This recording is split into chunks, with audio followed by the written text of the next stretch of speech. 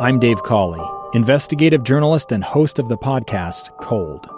Don't miss Cold's new Season 3, where I look into the unsolved disappearance of Sheree Warren, a woman last seen leaving her job at a Salt Lake City office in 1985. Police cast suspicion on Sheree's estranged husband and boyfriend, but never made any arrests or recovered Sheree's remains. Find Cold Season 3, The Search for Sheree, anywhere you get your podcasts. Inside Sources. Welcome back, everyone. Final segment of Inside Sources today. As always, help us elevate the conversation. Weigh in. You can do that on our Utah Community Credit Union KSL text line, 57500. And if you've missed any of the program today, you want to make sure you go back and pick up the podcast, which Kellyanne will have up here shortly. She always does, super fast. And a great way to go back and pick up what you missed. Of course, you can do that on the KSL News Radio app, powered by Any Hour Services as well, because we've really strung together today a really fascinating principle-based conversation. As we talked with Adam Brannon about a challenge that FreedomWorks has issued to the country to take a pause on Labor Day for 24 hours, turn off your political brain, and focus on celebrating the American brain. More importantly, the American heart and soul, I think, is the real issue there. And we encourage everyone to do that. We'll have that on our Facebook page as well. And then we had this great conversation talking to Jane Beckwith from the Topaz Museum about the Japanese internment camps here in the state of Utah. We talked about the important message from General MacArthur on the day they signed the treaties with Japan, the official surrender, which was done today in August the 2nd, 1945.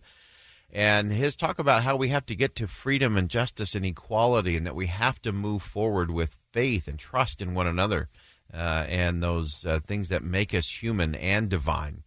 And in all of this, to me, the message is just really clear in terms of, we have been broken. We've been broken as a country at many points along the way. We're broken as societies, as communities. We're broken in our families. We're broken individually. And so I want to round out our program today, and we alluded to this a little bit as we spoke with Jane Beckwith from Topaz Museum, because I love the fact that they have so much of the Japanese art out there at the museum. And my favorite form of Japanese art is something that is just so powerful in its representation, and that is this ancient art of kintsugi. The legend has it that it began with the shogun, with Ashigaka Yoshimasa, who broke a treasured teacup. And after they had tried and failed over and over to actually fix the cup, there was a team of artisans put back together, and they took this broken teacup, and they created this resin that was mixed with powdered gold.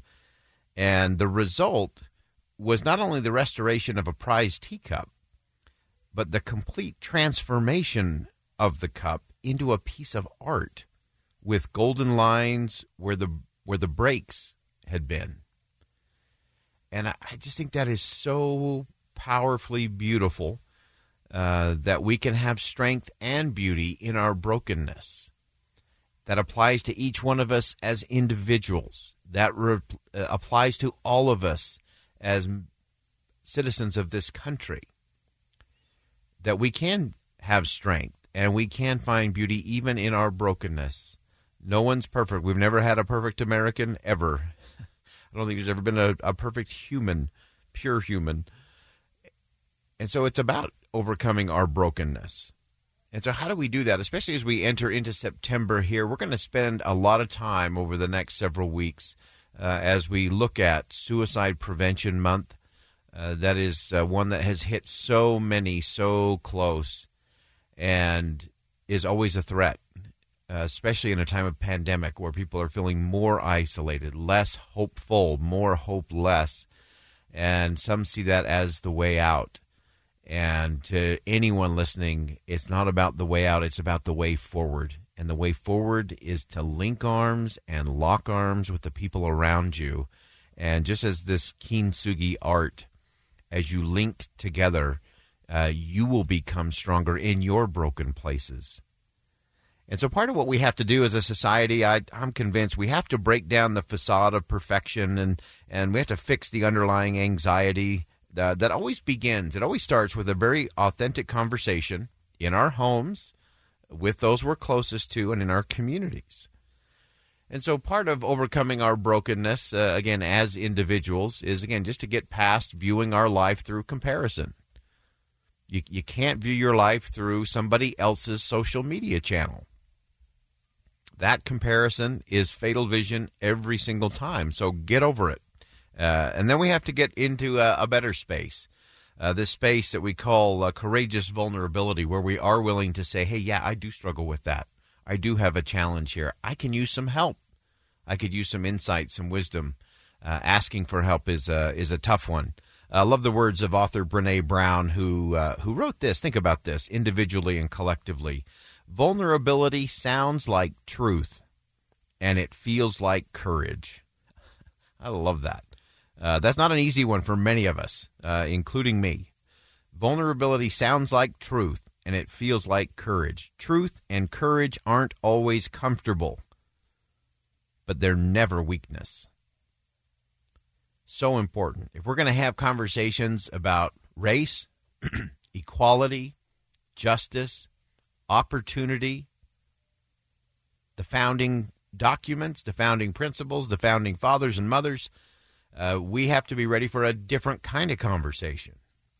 And that's why I think we've got to get to this idea in this Japanese art of kintsugi. Because, again, the result of taking a broken vessel and recognizing that if you drop a vase or a teacup, none of them break the same. There's not like a pre-scripted, this is how it's going to break.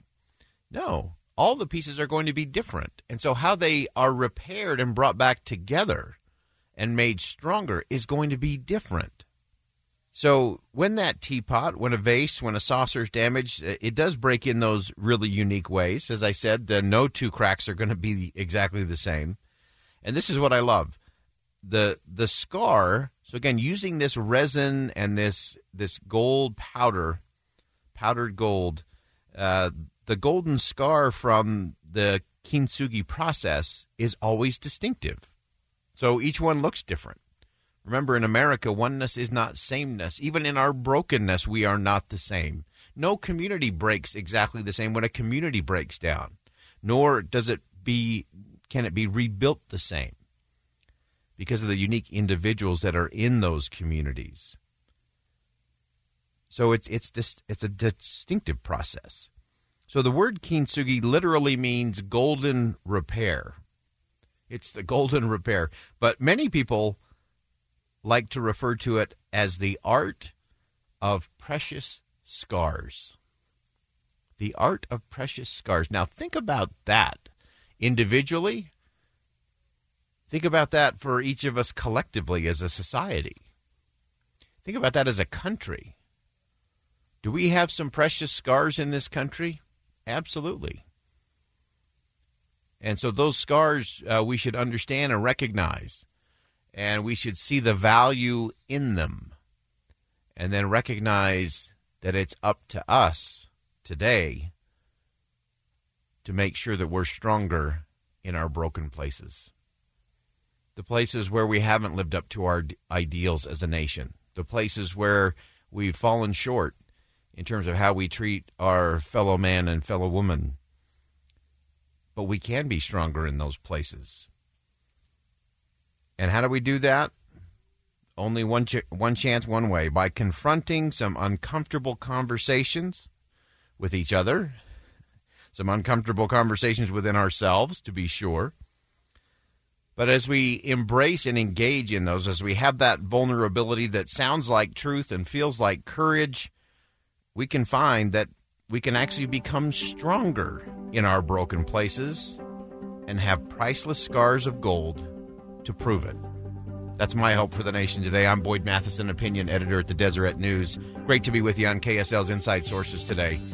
And as always, as you go out into the world, make sure you see something that inspires, say something that uplifts, and do something today that makes a difference. A A stranger with a gun came upon 2 teens taking pictures under a rising full moon. But violence is only the beginning of this story. Sometimes I thought, there are no miracles. Yeah, there are, and this is a big one. I'm Amy Donaldson, and I've spent my career talking about how lives are undone by violence. The Letter is a podcast about how lives are remade. Follow The Letter at theletterpodcast.com or wherever you get your podcasts.